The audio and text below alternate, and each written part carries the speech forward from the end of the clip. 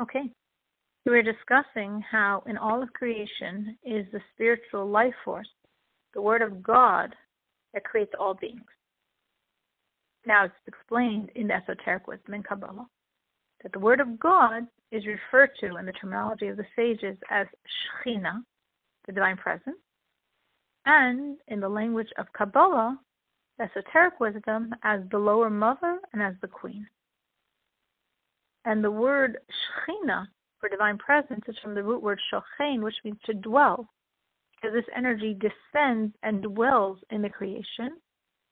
And the word mother or queen is given because this is her function, to care. As the mother cares for the lives of her children and the queen for her subjects, this energy animates all of creation.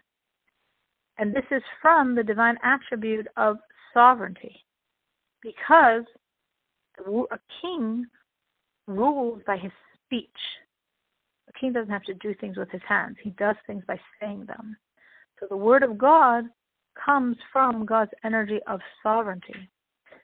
In each spiritual world, the sovereignty of that world produces the Word of God that's animating the souls of that world. In the highest world, the world of being, sovereignty of the world of being produces the Word of God that animates the great souls of the world of being. Like Adam, as it says, God blew into his nostrils the soul of life. The souls of the patriarchs, the prophets, that were completely nullified to God. Complete no sense of self, complete abnegation. As it says about Moses, that the divine presence speaks from the throat of Moses.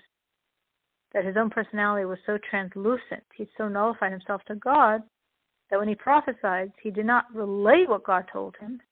Divine presence itself spoke directly through his mouth. All the prophets, they all were on this level of such complete abnegation of self and oneness with God. So these are souls of the world of being. In the next world, the lower world of creation, sovereignty of the world of creation is the Word of God that animates the souls and angels of the world of creation. The next world, even lower, the world of formation, sovereignty of the world of formation is the Word of God that animates the souls and angels of the world of formation.